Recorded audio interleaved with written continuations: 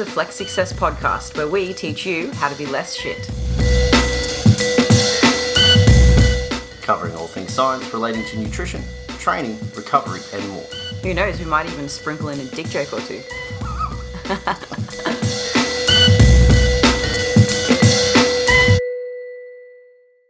No, can I start that again? I feel like that was really fucking terrible. Good morning, good afternoon, and good night whenever you're listening to the show. I have with me my co-host, Dean McKillop, as always. And we've got two guests today, two VIPs. I don't know who's more important. You guys can battle it out. We've got we've got an arm wrestle. I'm not sure how we're going to do that as this is online, but we'll figure it out. We have Dr. Gabby and Flex Success coach Shannon, who have both appeared on the podcast before, but are now appearing together. So welcome, ladies. Hi. You're outnumbered, three girls, one guy. I'm feeling very dominated right now. I've decided that I may just decrease or increase. There you go. I'm not a musician. Gabby, you'll laugh at me for this. The decibels of my voice to try and make myself a little bit extra manly in the presence of three wonderful women. Damn right. Know your place, Dean. Yeah. Now, today we're going to be talking about something very different that we have not yet discussed on the podcast before. Gabby wanted to improve the dialogue around some different nutritional strategies outside of what we usually discuss, which is, having weight loss as the end goal, macro tracking, understanding calories and whatnot.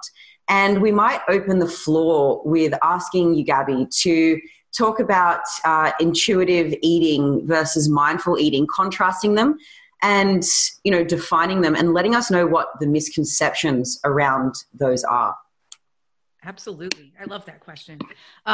So one of the things that I commonly see on Instagram is this statement or this idea that comes from people that I think probably have good intentions, but they say something like, if you've never tracked macros, you won't be able to do intuitive eating.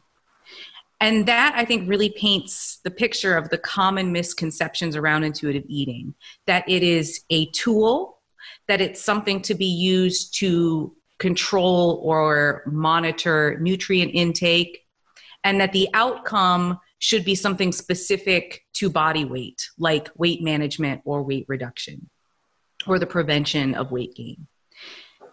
And really, intuitive eating is not a tool. It's an entire self-care framework. So it's a set of principles that get to not just nutrient intake, not just nutrition, but also the mental and emotional aspects of health. And the reason that it is weight neutral is not that it's against potential weight loss. Potential weight loss is a possibility. It's just that weight modification is not the purpose of intuitive eating. And that intuitive eating as a self-care framework is not meant to be a tool to change one's body weight. So mindful eating is a skill set that falls under the umbrella of the principles of intuitive eating, but it's also something that can be practiced independently.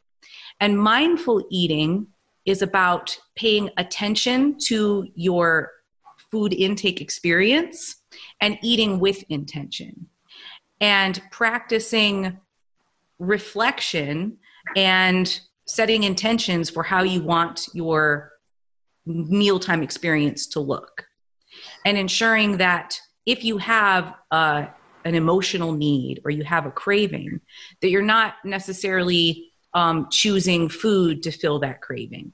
So it's also about paying attention. Really, all of these are about paying attention to your internal state.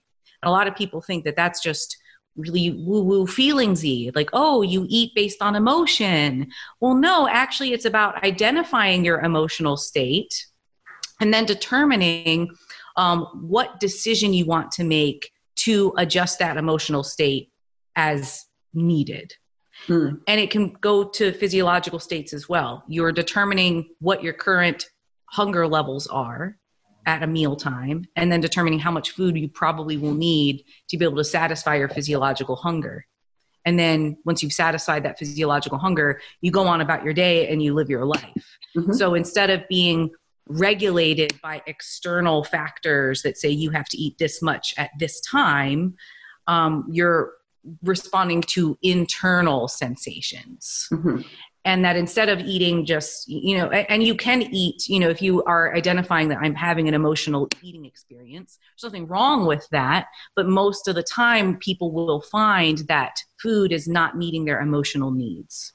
So a big focus also is finding other ways to meet your emotional needs. Because even though we turn to food for that quite often, it's going to take a lot of food to be able to fill those needs, because that's not really what we actually need. We need interactions with other people and things that are fulfilling to us mentally and emotionally. Yeah. If intuitive eating can, fill our emotional needs, do you think that it could help me fix my daddy issues?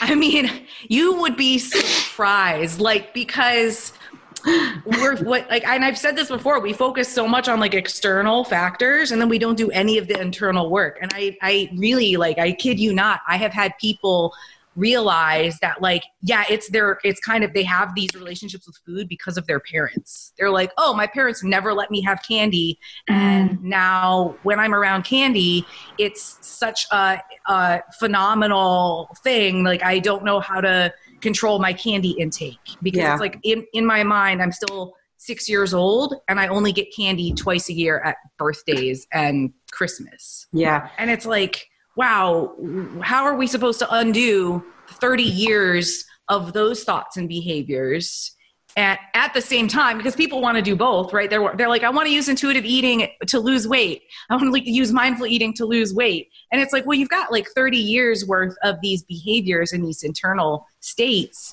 that need to be addressed.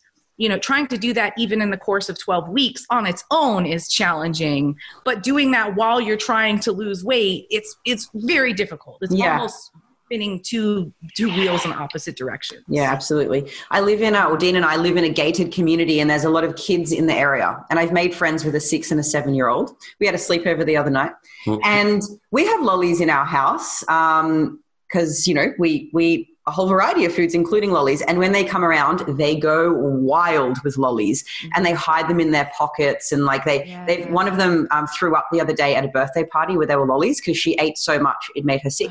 So even at 6 and 7 years of age, they have this idea that, they're so that candy is naughty and they shouldn't be eating it. And when they get the opportunity, they need to stuff themselves silly.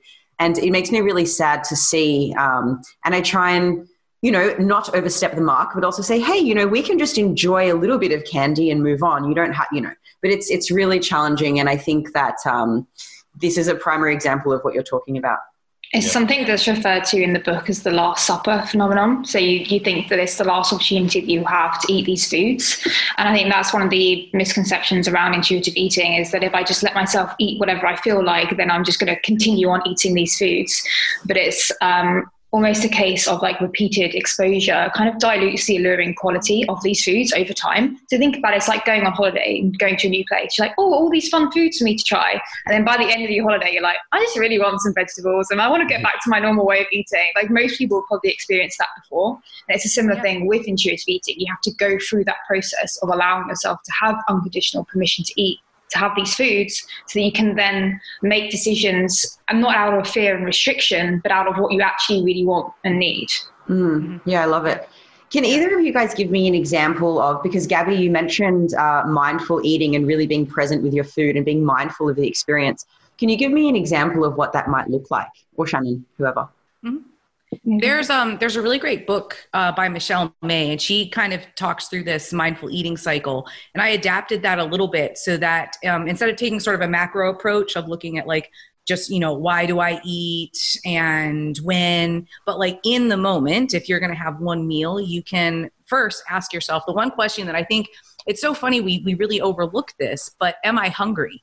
So that's one thing, why do people usually eat? Well, maybe because they're bored or they're lonely or they're out with friends. There's a quote, I think that Evelyn Tribbley might have said, that the only time that we're not thinking about eating is when we're eating. Otherwise, we're thinking about food all the time. So you ask yourself, am I hungry? And then how hungry am I?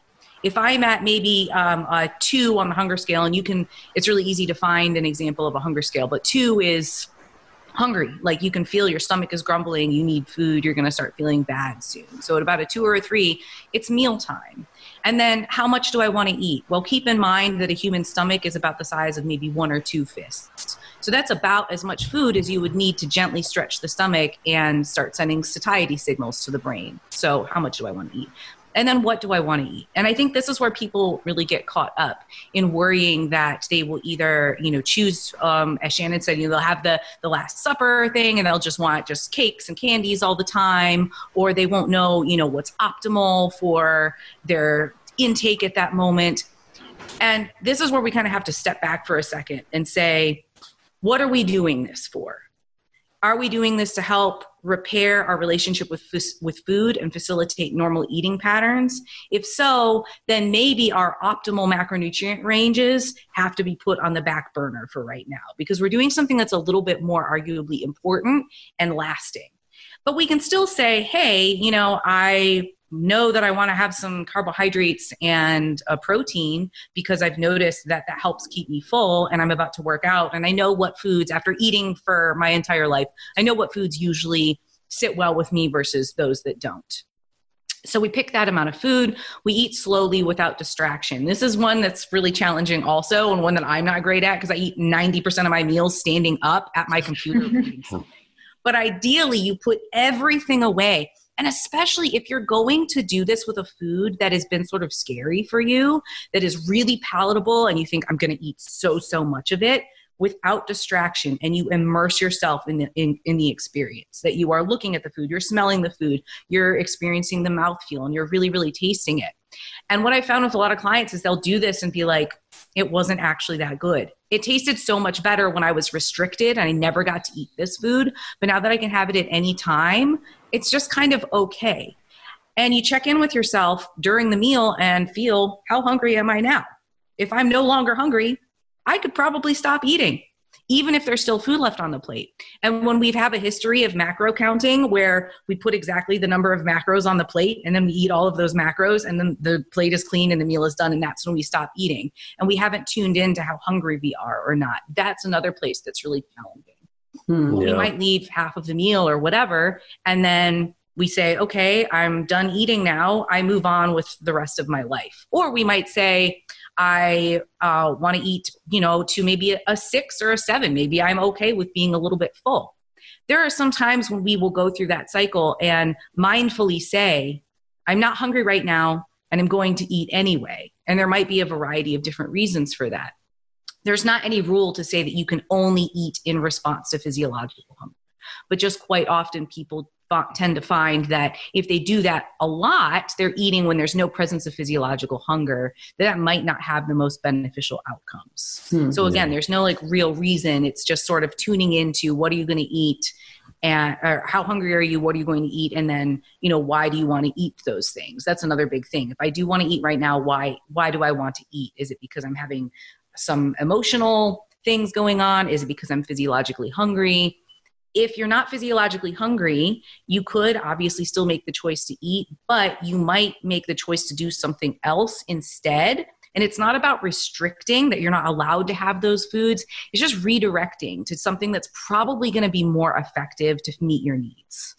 Yeah, I think taking the time to pause and reflect really is key, because a lot of the time it's very impulsive, and sometimes we don't need more food to find that satisfaction. We just need to savor what we're currently eating. Yeah, I think the biggest take-home message here for everyone that's listening is it's all realistically about becoming conscious in your decisions around both how much you eat and what you eat. And I think just by allowing yourself the opportunity to eat whatever you may wish to have without the presence of feeling restriction is likely going to lead to far more conscious decisions. And it used to be called conscious eating, actually. That was the first term for it. And then it was shifted more to mindful eating, because conscious eating is this awareness, and then mindful eating adds an intention to that awareness. To me, this discussion also kind of points towards making deliberate choices and sort of eating deliberately, if we can just throw another word in the mix as well, because I find that a lot of people who are really busy and don't give any thought to their food, they're just sort of grabbing what's there, what's convenient, what's cheap, what's easy. But here we're talking about deliberately deciding and thinking about, am I hungry? What will fill my needs right now? And kind of taking that approach, which takes more thought than eating mindlessly. But it does. Yeah. Having a choice, that's one of the big, that's another thing that they stress, is that when you have choice, you're not acting out of, restriction or deprivation. It's not about that, oh, I don't know when I'll have this again. Like, I need to eat this right now, regardless of how hungry I am. But if you can eat that food literally at any time, why not wait until you're hungry and you can really enjoy it? And why overeat to the point where you feel physically uncomfortable and it just reduces your enjoyment of it? Yeah, totally. Yeah, I think I'd count my blessings that my upbringing in my food environment, coming through being a performance-based sort of athlete, quote unquote, has lended me to a lucky, I suppose, mindset that I have currently around food, even to the point that if we take the extreme dieting that I've put myself through in bodybuilding, I actually have never had that moment where I felt like I couldn't eat something, but rather that I just know that if I eat it, it's going to limit me in other ways. And there's never a moment of like me, like you just said then, like just hanging to eat a particular food, but rather just more of all of the foods. Yeah, because ultimately bodybuilding is your choice as well, isn't it? Absolutely. And it's a conscious decision that I make in a time that I know that I'm psychologically, professionally in work, physically capable to handle the stresses of that dieting phase. And then everything is centered around exactly that, conscious decisions to make the process a little bit more effective and also manageable. When you did your comp prep, you entered it with the knowledge and lots of experience around nutrition, knowing that there's absolutely no benefit in restricting food types. So I think you were really lucky in that regard. I had a very different experience with a bodybuilding comp prep. Gabby, I know you did one, and I'd love to hear about your experience too. But I did it many years before Dean without the knowledge that I have now. And I did it under a coach who was sort of like a clean eating guru. And he had very strict rules around what I can eat, what I can't eat, food timing, supplementation, blah, blah, blah. And I ended up developing a binge eating disorder and definitely self-diagnosed, but I was definitely orthorexic. And man, it took like a lot of time to pull myself out of that hole. Thankfully, I feel like I'm definitely out of it now, but I feel like that experience really makes me empathize with people that are dealing with those issues. And I can see how like any sane, intelligent person can, develop this, because I count myself as sane and intelligent, if I can say that about myself. But I think there's some ideas that, just snap out of it, or that's stupid, or that's silly, but it's not the case. It's really just an unfortunate situation and just a little bit of just lack of knowledge or ignorance, really. Oh yeah. Yeah. Well, I actually was diagnosed with ED-NOS, so that's eating disorder not otherwise specified. And this was back when I was in graduate school. And so that is the title given when you don't fall cleanly into anorexia nervosa or bulimia. You have a smattering of behaviors from both. And I also had exercise dependence. And what I came to find out, as I went through school and whatnot, and I have been out, I went through that for a few years with cognitive behavioral therapy. And what I came to find out was that athletes really are kind of predisposed to developing disordered eating because they have a lot of grit. And it kind of flies under the radar. When people see that you have exercise dependence, they think you're just training really hard and you're really committed, but no, it's a compulsion. I can't not do this. I don't necessarily want to be here all the time, but I can't not. I have such crippling anxiety if I don't do X, Y, and Z. Yeah. So it's something that's so prevalent and clearly underdiagnosed as well, especially when we consider that, there's a whole spectrum of disordered eating behaviors. So when I went through my prep, I had a similar experience that my coach was pretty strict on the food types that I was allowed and, food timing. And again, with the clean foods and whatnot, like, oh, no artificial sweeteners and only this type of fish or this type of vegetable or whatever. And after that show, I rebounded horribly. I went right back into my binging cycles. And fortunately, I was able to identify it, and I could I had enough like metacognitive skill to start to reflect on, okay, these are the, thoughts and behavior patterns that I saw before. So I was able to kind of like I kind of pulled myself out of it. But it takes a long time to work your way out of that. And it's kind of like, you're always managing it a little bit. I still will sometimes have thoughts that I'm like, oh, that's a very restrictive thought. Or, I probably, I don't need to adhere to that one. It's just kind of fleeting, but I can identify that those old thought patterns are still there. But it's so valuable to be able to empathize with people and say, you're not, it happens to people who are functional and intelligent. And not like there's no one who is not at risk, especially doing physique sports. That almost there's data to show that dietary behaviors increase the risk of developing disordered eating or an eating disorder. An appreciable amount. And so it's something that I think really needs to be spoken about more, because we talk so much about, habit formation and adherence, and like, how can we control our external environment to make things a little bit easier so that we can, engage in these behaviors. But I think we do a disservice by not talking about like what's going on internally, because I think as much as we talk about, the health of and the beneficial health outcomes of weight management and weight loss, we're not talking about the flip side of that, which is the benefit of preventing disordered eating in people as we're encouraging them to manage their weight. Yeah. And I think this conversation highlights just why it is important to improve this discourse, because the majority of coaches are working with athletes. And as you say, they are the types of people who are predisposed to developing like pathological tendencies because of that kind of perfectionist personality type. I think it really is important that people are aware that there are other approaches out there, and to be able to kind of look out for those warning signs within athletes, and knowing when an approach like intuitive eating is an appropriate approach, rather than turning your nose up at anything that isn't to do with macro tracking, especially when pain is kind of glorified.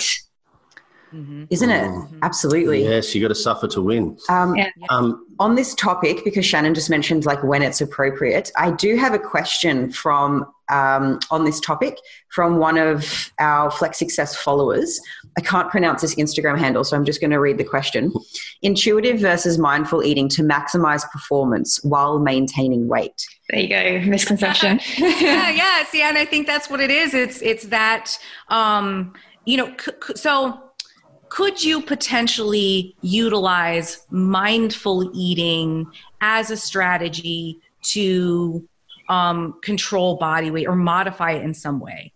Now, not to say, and I'm careful to say like intuitive eating, TM, intuitive eating versus eating intuitively. Sometimes people will say that to mean like kind of knowing what they should eat, or mindful eating as sort of the program versus eating mindfully.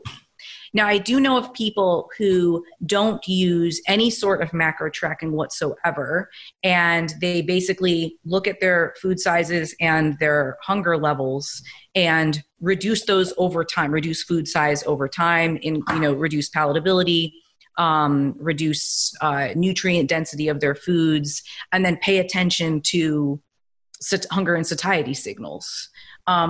Potentially, could that happen? Sure. But if we're talking about, to optimize performance, again, we're looking at two different goalposts, really. Are we trying to facilitate, normal eating patterns? If a person has no, Dean, if you feel like you don't have any issues at all, like no stress about dieting and whatnot, then maybe that's not something that you really have to think about. So like an individual in your situation can just be like, I just want to track or not. It's fine either way. But if a person is starting to develop disordered eating tendencies, they're already in it because intuitive eating has been used so effectively for individuals with binge eating disorder, then it might be that we put, like that's goal B, like, optimize performance or weight management. Those things will happen later. But the whole purpose of, establishing the skill set of mindfulness, not just within eating, but in life in general, or working with intuitive eating as a process of self-care, is that we're establishing new inner framework so that we can better manage our external environment. And that way, maybe going forward, a person can then say, I'm really well equipped to choose nutrient intake processes that support my performance and weight management. And I'm so well equipped that now my external environment doesn't even matter that much. It doesn't matter what types of foods I'm around or if I have social pressure or whatnot. Like, I've done my internal work and now I can optimize for physique comp prep.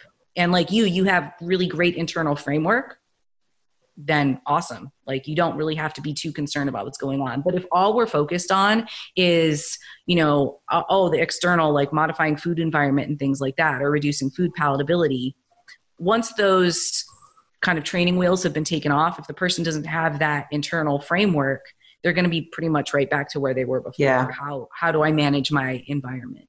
Yeah. So I would say that, again, I just want to stress that those are not the tools for that job. If we want to increase 1 rep max back squat, it's probably not going to be through like goblet squats. That's just, it's just like 2 different modalities. There is not going to get us to that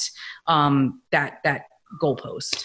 Yeah, and your external environment is not something that you can always control, and it may change over time. Yet your internal environment needs to be there. Like, you need to have control over that for a range of different goals. So it's worth focusing on that first. And if you're already there, then like you say, you don't need to be going for these approaches, and you can just work on your overarching goal, which may be, performance or weight modification. But if your internal environment isn't there, then it's going to make everything else so much harder.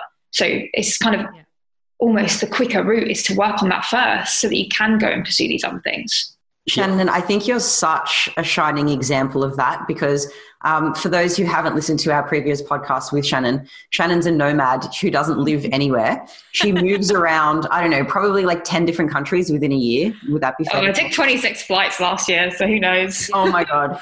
And if Shannon didn't have that good internal environment set up, she would not be managing her weight or nutrition, or, she would not be managing that well. But Shannon, you're always maintaining, a healthy physique, a healthy relationship with food. You never really seem to struggle in social environments.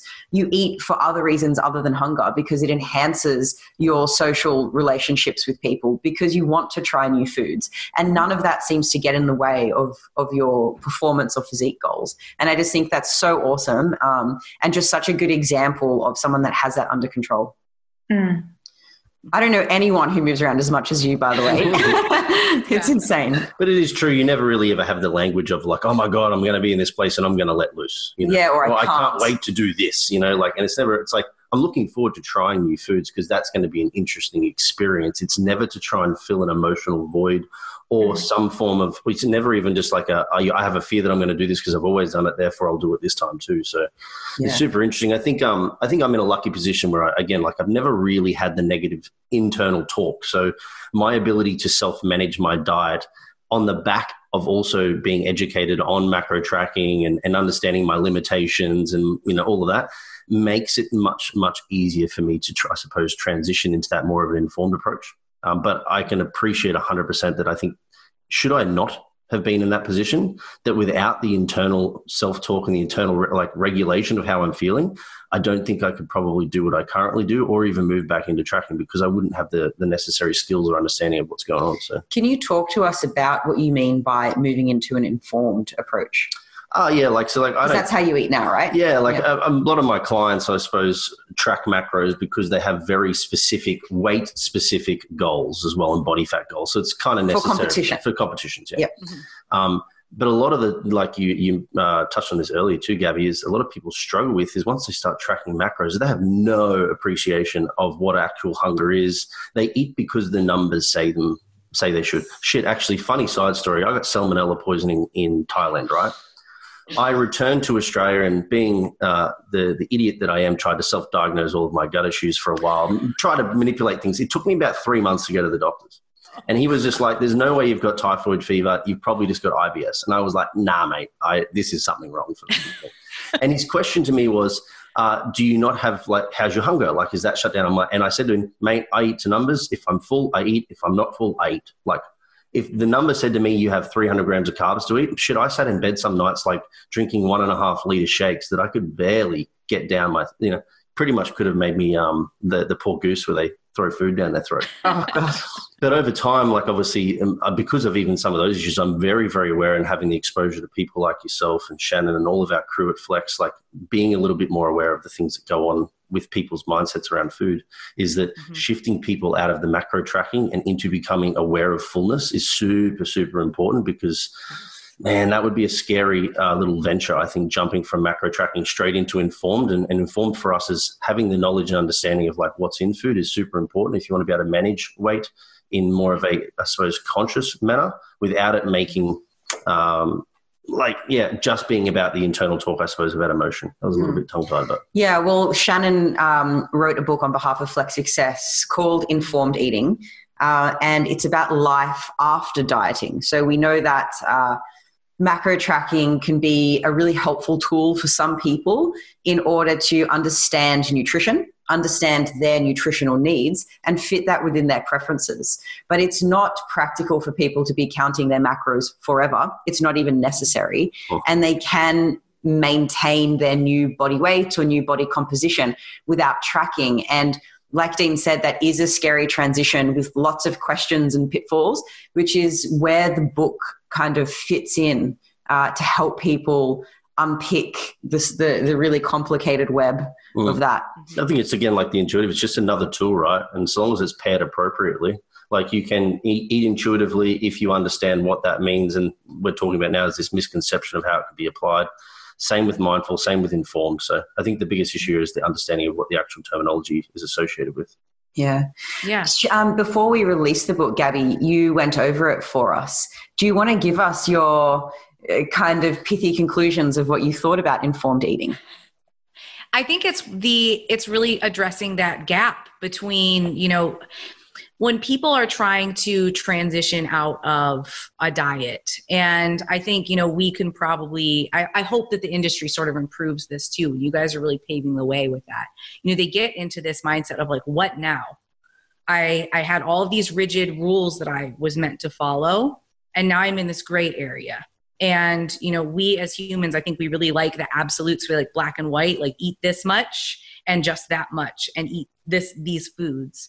And I've had so many people, reach out to me and say, okay, I stopped this diet, and now, like, what do I do now? I don't know how to regulate my food intake. I don't know what foods I should be choosing. I don't know how to go out with friends and just eat and then, like, move on with the rest of my day. How do I know how many macros are in that meal? And if I don't know that, then I don't know what to do with the rest of my meals. Throw the whole day out. It's all a waste. Yeah.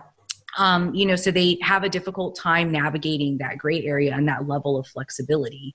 And aptly named, Flex Success, you guys are helping them make that transition and have a life that answers that question. What now? Well, now you go ahead and live a full, abundant life where food is enjoyable and it's nourishing, but it's not at the forefront of your mind, and that you can fit all foods in, and you can use your hunger and satiety signals to determine how much you might want to have, and that you've accumulated a lot of sort of nutritional IQ up to this point.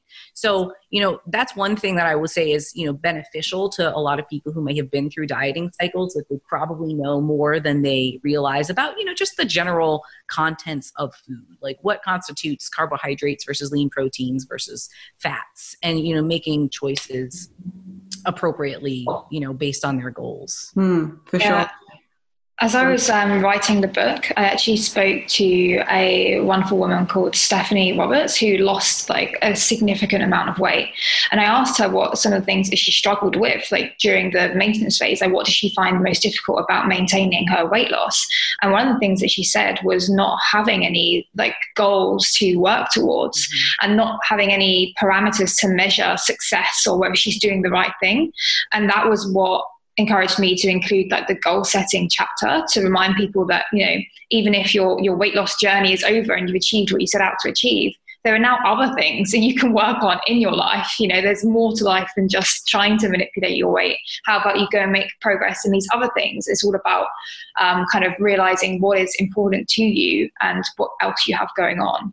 Yeah. Sometimes I find if people focus far too much on how their body looks, it can create more body dissatisfaction than if we didn't focus on it at all.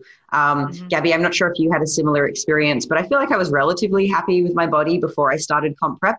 And that's like one of the reasons, as well as social pressure, why I started. I'm like, I look pretty good. I can get on stage. And then the leaner I got, the more critical I was of my body. I'm like, yeah, cool. You might have like veins all up my arms, like road maps, but look at this tiny little bit of fat that I can pinch on my stomach. I'm disgusting. I'm going to get up there and everyone's going to laugh at me. And I would never think that before I started the prep, when I was much, I don't want to say chubbier, when my body fat percentage was much healthier, perhaps. So body dissatisfaction is definitely can definitely increase as people improve their body composition. I think it's to do with a lot of self-monitoring as well, because you're paying more attention to how you look. I think that's why it's important to discuss this, you know, when we're working with people, because we do ask for progress pictures, we ask for scale weight, we ask for measurements and things like that. And the more attention that people are paying to all these things, even if they're all moving in the right direction, they may, like you say, become more dissatisfied purely because they're just overthinking things, and it's become a much larger part of their life. So that kind of preoccupation with your appearance is something that we need to bear in mind when we're going about, you know, weight loss and weight management and things like that. And this is a big reason why people are so hesitant to invest in intuitive eating and mindful eating, because they are at such high levels of body dissatisfaction, and they quite often are sort of conditionally accepting of themselves. So once I look this way, or once I reach this weight, then I'll be happy with my body.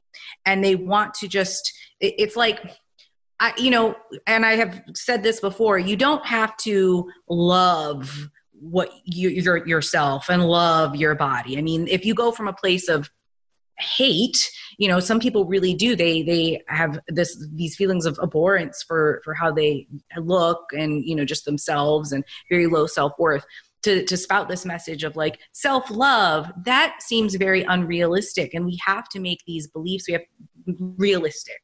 So the transition might not be from I'm really unhappy and I hate this to I love myself, but at least trying to work with them to get to a place of appreciation or just recognition for the importance of the various parts of their bodies. Because, you know, when because the asking someone, you know, that would probably benefit from using mindful eating or intuitive eating and really just taking a break from trying to diet, you know, or are you comfortable sort of putting weight loss on the back burner?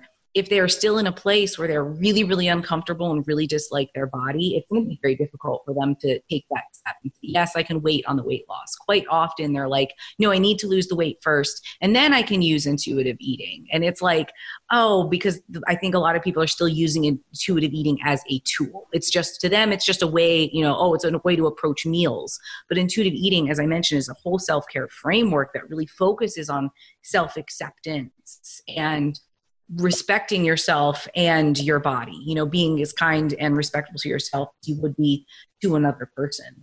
Yeah, I think there's a lot of merit to body image flexibility. So kind of accepting yourself, even if you don't like how you look, it doesn't affect your mood per se. And I think the reason that that's quite important, because body image is like a multifaceted construct. So you've got these cognitive components, and how we feel about ourselves changes even if we don't physically change. It's not about how you look, it's about how you feel about how you look, right? And there's a difference there. And some days you may wake up feeling like 10 out of 10, like, yeah, I look great today, cool.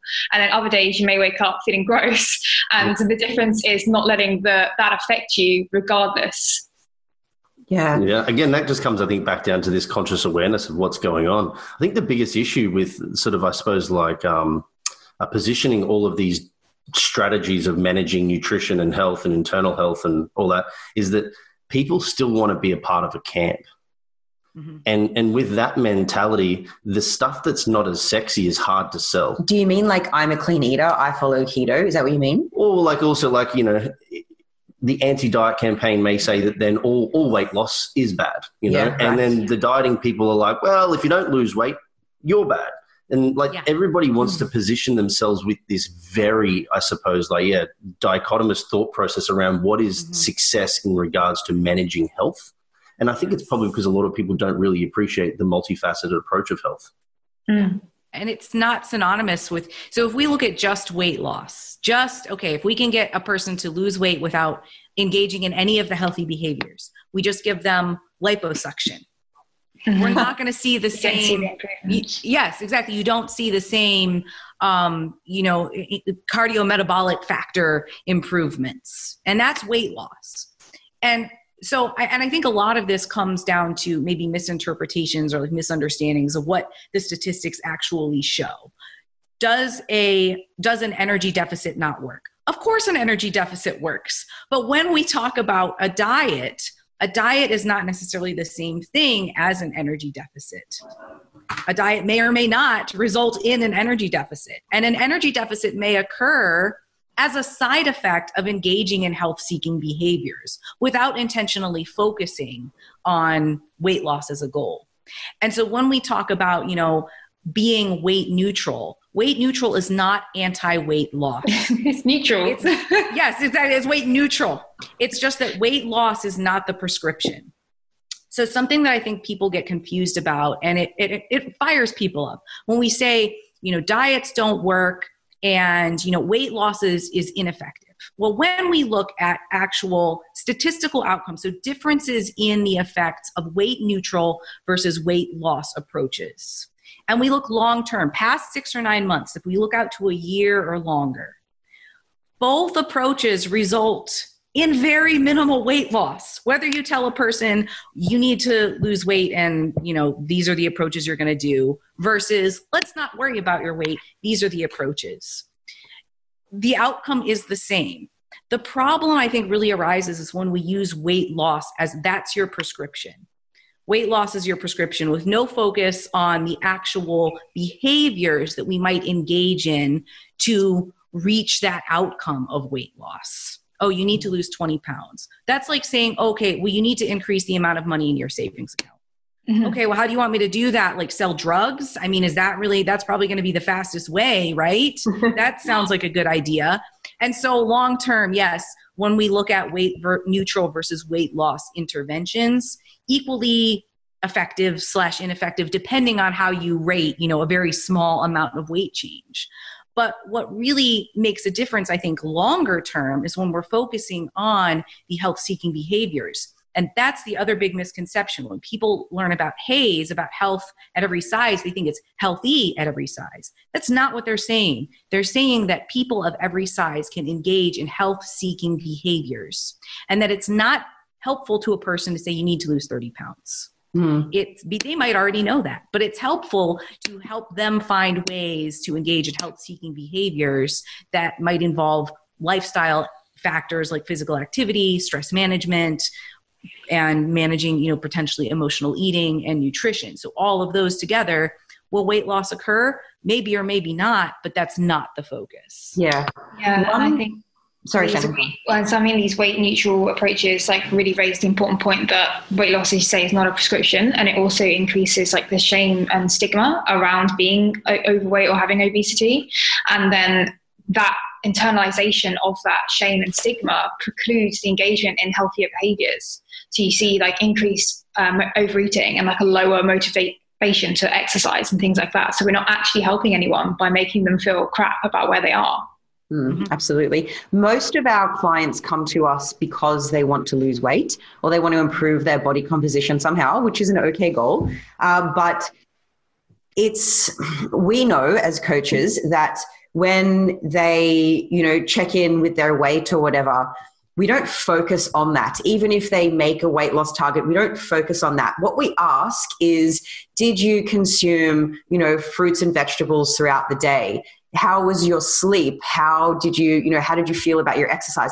We ask all of these questions that I think are frustrating to some clients because they don't understand so much why we're asking them these questions. And it is because we're trying to help them set up healthy behaviors so that long term they can manage their weight without actually thinking about their weight.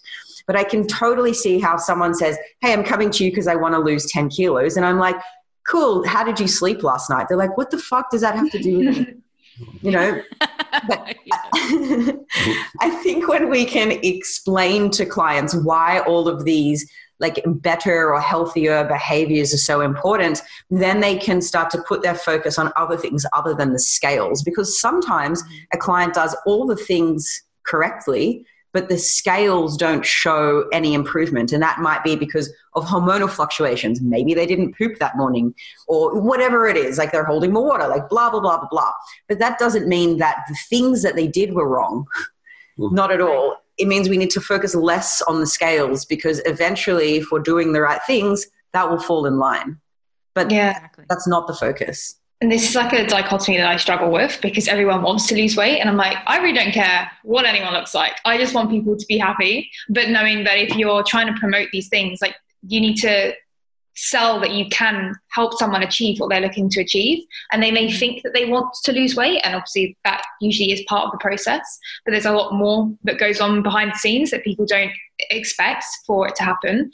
So something that I'm very careful about, for example, is like praising weight loss. If someone's the scales move down, I'll praise that, but then I'll always link it back to the behaviors. Like, oh, you've seen a huge change on the scale this week. It's because you've been so diligent with this, and this, or you've clearly prioritized this. You're engaging in self-care. I always bring it back to that, and then it makes them feel good about themselves alongside the weight loss. Yeah, it's because you're also placing more value on other aspects of their journey. Because the problem is if you place all of the value on the scale, the moment the scale doesn't give them the return they want that week, whoa, you're in trouble, And it's the same with everything else. It's like if I want to earn $100,000 a year, am I unsatisfied and unhappy until I earn, am I at 99,000? Am I still unhappy? Like that one extra 1,000 is going to make a difference? Or are there other aspects of my life that also provide me value so that 1,000 that I'm missing out on isn't such a crux to my happiness? Yeah. Hey, can I just take this back to something Gabby said just before? You mentioned HAES standing for health at every size. And that doesn't mean that you can be healthy at any size,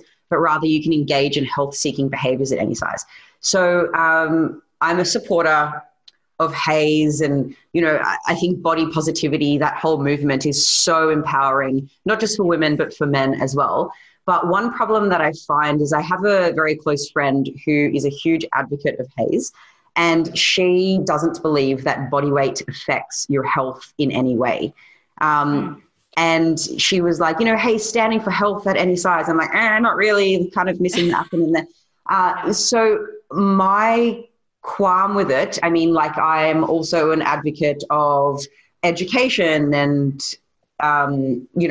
understanding nutrition, but I also see that there's pitfalls within those things. So just like I'm an advocate for HAES, the pitfall that I find there is that people think now it means it doesn't matter what size I am, I can be healthy. And I spoke last year, 2019, at the Strong Woman Project. And I did a lecture on my experience with orthorexia and binge eating. And I found that a lot of the rhetoric there was around kind of almost celebrating obesity, if I can go that far. And that really worried me because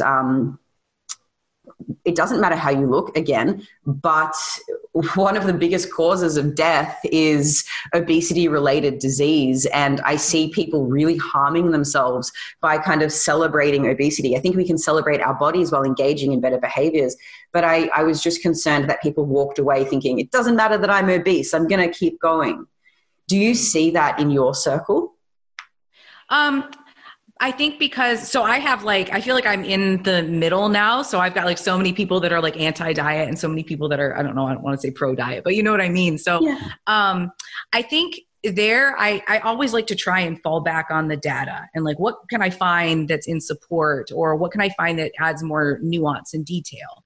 So it does look like about 30% of individuals with obesity are considered to be metabolically healthy. And so they don't metabolically look any different from a person of normal weight. Mm-hmm. But they are at about 80% increased risk of developing one of the obesity-related comorbidities. And that over time, about half of individuals who are metabolically healthy with obesity will tend to lose that metabolic health. So if we want to look at it as a potential, risk factor, we can just use that fact not to stigmatize, but just to educate, not to say that this is going to be you need to do something about it, but just to say, here's the data, and we still don't have to make it about reducing weight, because again, weight neutral versus weight loss focused approaches, very similar outcomes. Instead, we can make it about celebrating our bodies and respecting our bodies through the behaviors that promote health, which would be engaging in physical activity and, most of the time choosing foods that are nutrient dense and, even eating in response mostly to physiological hunger and then stopping when we feel that we're satisfied. So those things, even if and it doesn't even have to be about reducing body weight again. I mean, just maintaining body weight. Most people are gaining over time, but still we don't have to have that to be, a focus. But I think, being realistic that yes, there are individuals who have obesity and are metabolically healthy. That is absolutely a fact based on evidence that we have really collected. So, it's not that people are just saying oh, this is, something that I want to believe is true. So I think it's important to validate that. And then just using the facts that we have to help educate people and, still realizing that at the end of the day, it is their choice. And, I try not to change people's minds, I guess. I want to improve the dialogue, but at the same time, people will probably stay in their camps, and maybe I'll just piss everybody off on both sides. And, that could happen too. But yeah, so that's kind of how I see it, that, I just have the data there. I use that to inform people and still just, let them make the decisions that they're going to make based on that information. The thing is as well, I think if people are looking at the HAES movement and saying, I'm absolutely fine how I am, then they've probably misinterpreted the whole point is to engage in healthier behaviors. So if you're overweight or have obesity and you're not, engaging in physical activity, or you are experiencing a loss of control over your eating and you're not engage, putting self-care at the forefront of your behaviors, then you're not actually taking the message that HAES is trying to deliver. So that's kind of the difference there, that, as you say, some people will probably read into it and see what they want to see, but at the core of it, it's about engaging in healthier behaviors. And if you're currently not doing those things, then it may or may not lead to weight loss over time.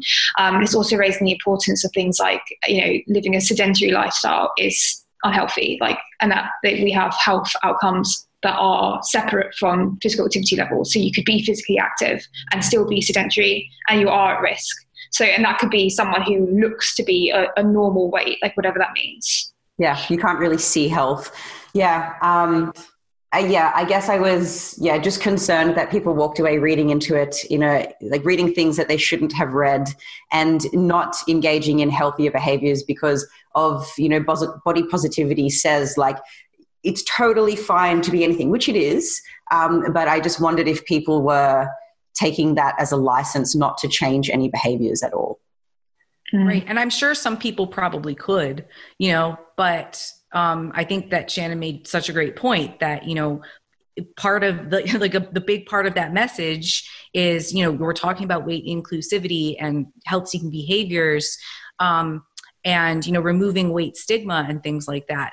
And that goes to, sort of the medical community to prevent missed diagnoses, because we assume, oh, your problems are because of your weight. And it's actually something else that's much more serious, but they're misdiagnosed or just told, oh, you have to lose weight. And that's supposed to improve, their health outcomes. But if a person is taking care and respecting themselves and their bodies by engaging in these health-seeking behaviors, then it may be that those are the individuals who are in larger bodies, but still metabolically healthy. And if it is about health, then we have to say, truly, then if you've maintained metabolic health this whole time, even if you're in a larger body, then that doesn't matter. You're metabolically healthy. Then go do your thing, Would an example of misdiagnosis be someone that walks into a doctor's surgery who has anorexia, and their doctor would say to them, your health issues are because you're so underweight, you need to gain weight. But you're saying, no, actually the issues are psychological and with their relationship with their body and with their relationship with their food. So that would be the misdiagnosis. There was one recently with someone who was overweight or obese, who went to the doctors. They actually had a tumour. And the doctor misdiagnosed because they were overweight, and that was their issue. Because of the stigmatism associated with body fatness or a larger individual, somebody just essentially says, hey, this is a larger individual. You have all of the problems because of the size of you, as opposed to actually looking for a legitimate diagnosis. Yeah. But it could happen with an individual who's underweight too. They could go in and the doctor says, oh, well, I'm not really concerned about your weight, but the person is, underweight. Perhaps their BMI is, less than 18.5, because there does seem to be, we see increased risk at extreme levels of underweight as well as levels of obesity. It seems like individuals based on BMI, which obviously has its own flaws, but within normal weight, even to overweight, seem to be in sort of the best place in terms of, disease risk. So it could certainly be that, that's sort of the other side of weight stigma that people don't talk about so much. We talk a lot about individuals in larger bodies, but individuals in smaller bodies can also experience it. People say like, oh, you should eat a hamburger or something, or like, oh, you look, or, that feeds into it as well. Oh, you look so great. What have you been doing lately? And the person's like, well, I've been very ill. I've lost a lot of weight, but not because I want to, or, I had a death in the family or something. So weight stigma can really apply to any body weight. And I think it's important also that we realize that we're judged so much on our external appearance that people will gauge, our everything, intelligence, successfulness, effort, based on external appearance. So when we talk about weight stigma, absolutely, it manifests in different ways depending on, sort of the body size that we're looking at. But both of those, in my opinion, would be examples of weight stigma. Yeah. Definitely effort. You can't see effort for sure, because Mr. Dean McKillop over here, he trains pretty hard. You're about to say that I put in no effort to look the way. No, I'm definitely not saying you're putting in no effort, but I'm saying the level of effort that Dean puts in to look pretty incredible, if I do say so myself.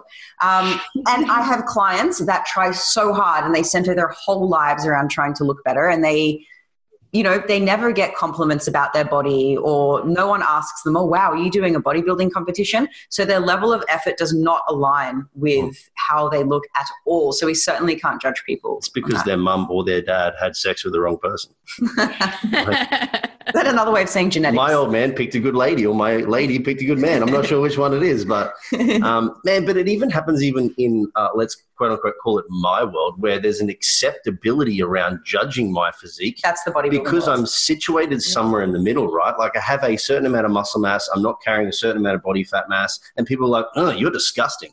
Like, well, hang on a minute. Are you saying that people who don't lift think you're disgusting because you're more muscular? It seems to be that the crew within, I suppose, like that hyper fitness industry are okay to be judged on their look, because it's assumed that they don't have problems, because the external makes it seem as if the internal is also healthy. Right. Even the words or terminology, you look so fit. Well, actually, no, I'm probably not fit at all. I look like I'm on the front of a magazine, but I'm cardio-spiritually very unfit. So people really have a disconnect between what even health looks like, which is probably the biggest issue here. Yeah. I don't get as many comments as I used to, probably because, of the circle that I hang out in. But as a male with muscle, I think it's expected, like it's masculine. But a female with muscle is also called masculine, and I don't really appreciate it. And I've had plenty of comments before like, ew, that's disgusting. Like, did I ask you for your opinion of what you think of my body? But like, it wouldn't be acceptable for someone to say ew at someone that's overweight, because we see that as fat shaming. But somehow people think it's okay, including my mom, unfortunately, to give opinions on, you know, that's gross, that's manly, that's really yuck. And why is it acceptable to say those negative things about my body? When clearly this isn't an accident. I didn't fall onto the leg press and do 1,000 reps in a year. Like, that wasn't an accident. Like, this is on purpose. I want, you know, I enjoy engaging in these behaviors, and this is the result. And it's just not nice. So I think we should stop talking about people's bodies so much in either direction of the scale. Yeah. The important thing here is that the focus on the external doesn't actually help at all, realistically. No. And this is across all facets of body shapes and sizes. Yes, exactly. That's why I'm trying to, like, I think that's what we're missing is, like, even when people argue about, like, oh, intuitive eating versus whatever, like, it's still because it's like, oh, intuitive eating won't help me or my clients get to their optimal body weight. Like, can we pause for a second and look at what we're arguing about here? Like, your client has been dieting, yo-yo dieting for the past 8 years. They hate their body. They're miserable. They don't know how to function outside of macros. If that doesn't look like an issue that we might want to address, I think that that's pointing to something really wrong with the industry. That, like, our big point of contention is that, oh, this can't be used for weight management. Are there not other things? Like, so sometimes when people are like, oh, what do I do now? I had one client or one person who reached out to me on Instagram who had developed a binge eating disorder, adopted the principles of intuitive eating, and has been binge free and, you know, just living life for a few months. And she was like, what now? I mean, what do I do now that I'm not dieting all the time? Like, dieting has given me so much purpose, and it's been something I've expended so much energy on. And I was like, well, what do you want to do now that you have all of this extra time and energy and maybe even money? Do you want to travel? Do you want to learn a new language? Do you want to write a book? Literally, you can do anything that you want. Like, you don't have to be in a smaller body. That's not a thing that you have to do. Like, you can just engage in all these health-seeking behaviors and go to your doctor and make sure you're metabolically healthy and then just exist in that body. Like, that's revolutionary to people. I think the biggest thing they used, I don't know if it was her terminology or yours, but she said, like, what purpose do I have anymore, as opposed to just being a recognition of a focus? I think that's very different language, right? Your purpose isn't weight loss. Yeah, it was just a focus. Yes. And it was like, I don't know if that was like, you know, her purpose, but she was just like, can I ever go on a diet again? And I was like, well, you know, you could potentially lose body weight if you wanted to be in a smaller body, but why? I mean, there's nothing wrong with that as a goal, but like, do you have a reason to do that? You know, I mean, are you very unsatisfied with the way that your body looks right now? Or when I'm working with clients who are kind of going through this transition and they're like, well, I kind of want to lose weight, but I'm so enjoying the process of, you know, I'm not counting things. I'm feeling very satisfied with my food. I don't have cravings anymore. I have tons more energy, tons more focus. I'm more relaxed. My boyfriend and I get to have more fun. Like, all of these things. I'm like, that's awesome. Okay. Well, you know, maybe we haven't looked at your weight change, but like all of those other things, like, would you rather have lost 2 pounds or have all of that? Not to say that at some point we can't do that simultaneously, but I think it's just like when we talk about like, can I, you know, mass, or can I like gain muscle mass while I'm cutting? A little bit. Yeah. But like, it's probably more efficient to just focus on one and then focus on the other. Same thing with this. Like, why don't we just focus on this for right now? Like, this is serving a very important purpose, and it's okay that it's not going to be about weight management or optimal performance. So maybe if we can just like stop arguing about that part and realize that like everyone has a right to be able to do this. And I don't think that coaches should be dissuading people who want to engage in that behavior, because that's unfortunately what I've seen. That like, I don't think people should be using this because of X, Y, and Z, or like, one classic misconception. If you've had an eating disorder, you shouldn't be doing intuitive eating. It's the opposite. Oh. What are you doing? Yes. And I'm like, there's a whole book. You could read a whole book about it, Wow. And whole body literature supports the role of intuitive eating in attenuating like these pathological behaviors. Yeah, absolutely. Yes.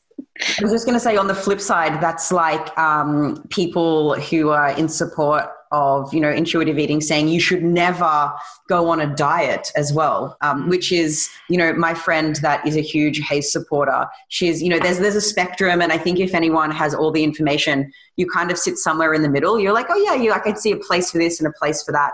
But there's, the coaches that say you should never do informed eating. And then there's not informed eating, intuitive eating. And then there's the extreme intuitive eaters who said all diets are bad and they all cause eating disorders, which is also not the case.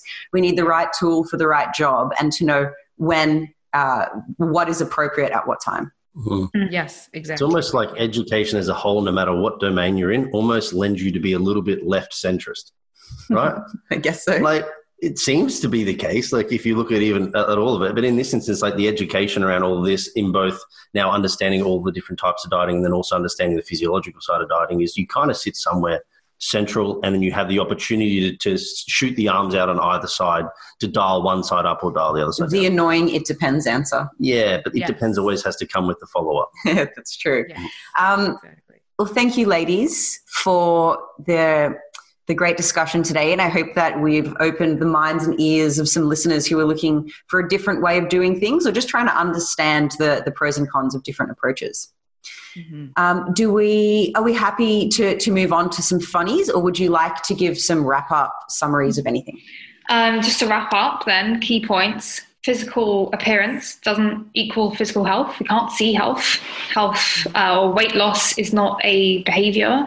And that you can engage in healthier behaviors without making weight loss the primary focus. And as you say, everything has a place. It's about knowing what's appropriate for who and for what, when. Mm-hmm. Yes. Love it. And we absolutely need to address internal environment so that we can function regardless of changes in our external environment, because we can't control external environment. We can't even really control all of their outcomes, but we can be in charge of our responses to those things. Mm. And is that something that you help people do through your coaching, Gabby? Yes, absolutely. Yeah. This is something I especially focus on with my vitamin PhD nutrition coaching. So that's telehealth. And I find that it's very effective, sort of, I say face-to-face, but when we have video chats and things like that. But of course, these are things that I include in that, as well as my RP one-on-one coaching too. Mm-hmm. Great. Well, at the end, we'll get you to give your Instagram handle and maybe your email or how people can reach out to you.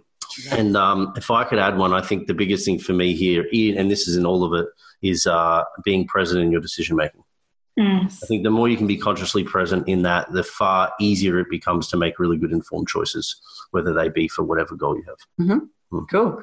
And then I would add to do things intentionally, whether that's through mindful eating or macro tracking or whatever suits you at this point in time. Have an intention and use that.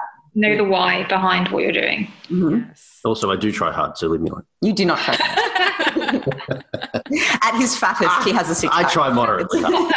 Nick, cut it. But again, too, though, like just even on that, like my moderate effort now is built on the back end of 20 years of like really intense effort, and it's the same in reverse. Yeah, because Dean was a child athlete, so that sounds bad. Now he was though. So now his moderate effort is probably like the same level as someone's intense effort, because he's comparing it against being a child athlete.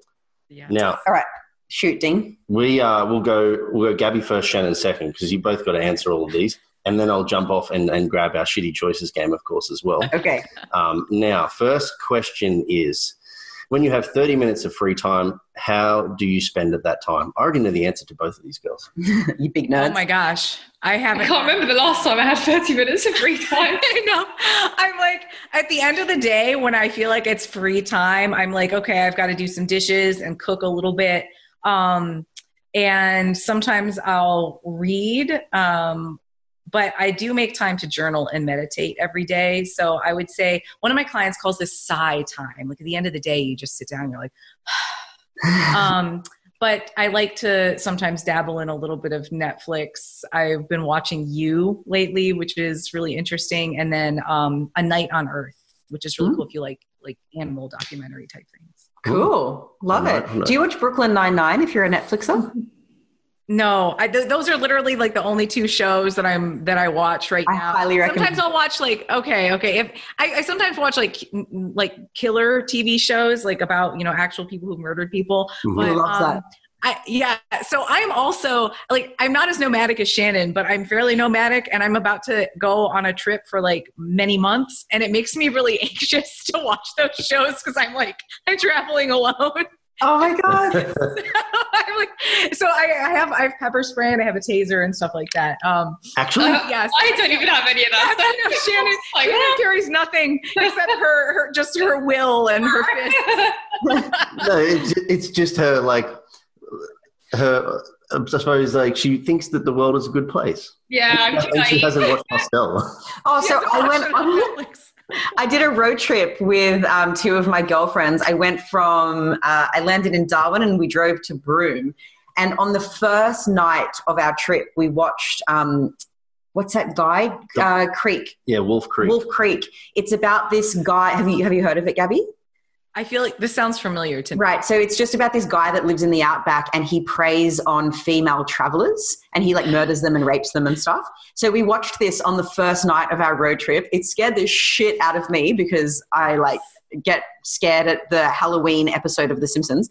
And my other girlfriends were just laughing, but it wasn't funny. But man, this is three girls in a car driving across the outback of Australia. One night they realised that they required, what did you need, gas? Oh, yeah, we needed to cook our dinner and our gas tank for our little like barbecue thing was out. Yeah, now the problem with a car is that you have to unpack it all, right, to set up the gas for the barbecue and the tables and the chairs and put away the bed and so on. And they'd done all that before they realised they had no gas. And it was, I'm going to say, I wasn't there, but I'm just recalling information of the story that I've heard. So it's at, the time where the sun's starting to go down, but it's not quite down. And they didn't want to pack the tables back up. So Liz over here, in an area where a mobile phone does not work, decided that she would sit on the side of the road and man the materials that they pulled out of the car, while the other two girls just made a trek back into nowhere to try and find petrol to get gas. And her words were, please come back before it's dark. I'm scared of the dark, by the way. But no chance whatsoever to even call anybody. No pepper spray and definitely no taser. So she lived to fight another. That would be you, Shannon, too. Yeah, I just feel like it was a very rapey situation that I thankfully stepped out of unraped. No, Shannon and I went on a hike, and when we like Ubered up there, and then at the top our phones didn't work, and so we had to walk down this narrow mountain highway. There's like this much space on the side of the road, and the cars are just zooming past, and we're just oh my God. All the roads are like that in Thailand, so yeah, it's just like Thailand or being in Amsterdam or wherever else you could probably think. Mm-hmm. All right, Shannon, how would you spend 30 minutes of your free time? Read. Yeah. Yeah, I've got whether it's like a book or just studies or whatever, I have a spreadsheet of all the studies that I don't have time for that I just like, oh, this would be interesting. I'll come back to this when I'm, got spare time. And it's like this long, kind of like what Greg Knuckles does. And people are like, do I have to read all of these? I'm like, oh. So I have that, or at the moment, probably Duolingo. Oh, cool. Yeah. I laid on the couch for about an hour last night while Liz slept and went through some Spanish classes. On Duolingo? Duolingo, it's good fun. Yeah, it's an app for language for listeners that don't know what that is. Dean and I are going to Spain and we're learning Spanish. We're getting a head start before our TAFE class starts. Well, Liz already has a head start. She's just going to vet a swollen mother. Yes. Well, Shannon, you're going to have to help me then when we go to Madrid. Yeah, I know, right?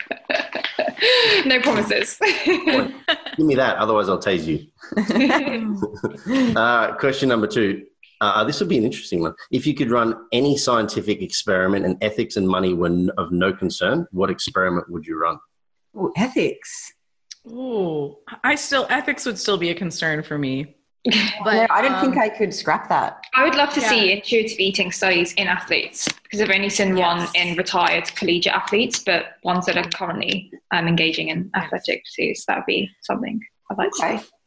Mm-hmm. I think I would want to, so aside from like the gut microbiome and being able to actually like go in and sample from mucosal sites, like giving people a bunch of colonoscopies and things like that. I think it would be really interesting to replicate some of the overfeeding studies, like the food hyperpalatability studies, but like in people who are mindful eaters. So, so if we get, because that's one of the things like, oh, you have to be very careful with your food choice because some of them are easy to overeat, because we can replicate that in studies. But are those people just in an empty room and it's like, here's all this tasty food, you have nothing else to do for the next couple hours, what are you going to do, versus giving it to a person who is a practiced, mindful eater and telling them eat until you're satisfied? I think you would probably see two different outcomes there. Okay. I like it. One. I like it. Certainly no non-ethical study like Lyle McDonald talked about Oh my God. on the issues of roundtable. I don't know if you've heard this one, Gabby, but this is worth sharing as well. I think he said it was in the 30s. So or even maybe in the 18s. I can't remember, but super, super early. And when homosexuality was not allowed in the army. And in order for them to determine whether or not you had a higher likelihood of being a homosexual, they did a study on the gag reflex. And essentially try to say that if you had no gag reflex, you were definitely a homosexual. Wow. Maybe they just went to the dentist a lot. It is outrageous. Could you imagine? Science. Jesus. Isn't that great? Oh, man. Science and politics. I'm glad they've both come a long way. Yes. Yeah. Keep going. I'm going to grab a shitty choice. All right. So now we're going to get our card game out and ask you guys a would you rather. Woo. It's going to be excellent. But sometimes we've pulled out a would you rather and they've been really boring questions. So I'm allowing myself a second card draw. Here we go. All right. Shannon, we'll ask you first. Yeah. Would you rather be balding but no? Okay. There we go. Second card draw. Would you rather find out your significant other is cheating on you or is secretly gay and not attracted to you at all? Oh, cheating. Me too. Probably. Then just get rid of him and move on. I'd go the other one. Would you? Yeah. Yeah, I would cheating too. is no fault. It's their shitty choices. Whereas if they were secretly gay, I'd be like, damn, man. Like, I wish you'd have come out earlier and told everybody and celebrate. Yeah, because then you could still be friends with that person. Like, that's true. It would be painful to lose that relationship, but you could be like, I'm here to support you, and just be happy for them. There's that being happy for your partner's happiness with another person is called compersion. For anyone who doesn't know that, compersion. Mm-hmm. God, that would be difficult though. You'd be best friends, not just friends. Let's be honest. Yeah, I'd be BFFs. I'd be okay. That's true. Have a gay BFF. What do they call? I think they call it. You'd be a beard if you're a female. Beard. Yep. Yeah. Mm-hmm. Oh, this is the lamest card ever. No, I'm not asking that one. All right, Gabby. So glad we have this second card draw. Mm-hmm. Would you rather lose your phone? Oh no, that's a shit one too. No, sorry. Another one. Next card draw. Would you rather be forced to wear wet socks for the rest of your life or only be allowed to wash your hair once a year? Ooh. Oh, that is awful. Oh my gosh. Okay. I feel like with wet socks, you would end up with like trench foot and it would be so funky. I feel like, I'm going to have. Would you even have feet at the end of the year? Right, That's exactly. my question. So I guess hair, because I would just like shave my head. I'm going to assume that that's. Nope, not allowed to do that. No, this is a loophole. Yeah, I don't know. You can't. So I did a stint working with the Boy Scouts. I was a climbing instructor when I was like 19, and I would live in the camp for the whole week and then like go drive back to my house for like one day. And I wasn't able to wash my hair for like the entire week because I was just living next to a stream. So I would like rinse it a little bit, but after like 2 weeks, I just cut it all off because it was awful. But from a week, the longest. The 2 weeks. Yeah. That's crazy. No, at the end of 2 weeks, I cut it all off. But yeah, a whole week without being able to wash my hair 2 times in a row. I was like, this is not. Well, you've just chosen to live with that. Wow. So hey, just this is a water wash that you're talking about. Are you like a shampoo and condition wash on the reg? Right now, you mean, or then? Well, now I guess, because that would be your normal. Right. Yeah. No, now I do. I shampoo and conditioner. Yeah. Like regularly. I like to wash every day. Sometimes I do co-washing. You just wash with a conditioner. You would be so disgusted at my hair washing habits then.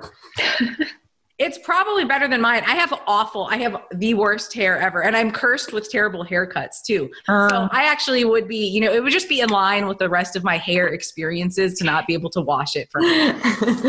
I reckon that's got to be one of the most fearful relationships that I build. Even though I'm a man with short hair, changing barbers is a risky experience. It's so bad. I never in one place long enough to like establish a relationship with a hairstylist. I just go to wherever I can to be like, one hairstylist I had, she said, instead of saying gray, she would be like, your sparkles. To cover your sparkles. I'm like, that's so cute. But yeah, haircuts for me, I just always go poorly. I love sparkles. Just rock a Rapunzel. That's the I cut my hair with nail scissors in the bathroom. Really? Yeah, I do. See, if you let your hair get long enough, it's not noticeable if there's a mistake through it. I live in a bun. You can't tell how terrible my hair is. It's fine. It's all good. Just don't care. Now, Gabby, if people wanted to find you either for coaching or just to talk about like their hair habits, where would they find you? Vitamin PhD on Instagram and Facebook. VitaminPhDnutrition.com is my website. If they want to reach out to me for coaching or they want to find my podcasts or things that I've written or presentations and whatnot, those are all listed there. So please do reach out. Great. Love it. And Shannon, how can people contact Flex Success or you on Flex Success? I run the Flex Success account, just Flex_success, or I do have an Instagram account as well, and that's just Shannon Beer _. Cool. Perfect. We're on Facebook as well as Instagram and YouTube as well. And obviously we have a podcast. You would know that because you're listening to this right now. If you haven't figured that out yet, maybe unfollow. We're too smart for you. All right, guys. Thanks for listening and thanks for joining us, girls. Cool. Thank you. Thanks, girls.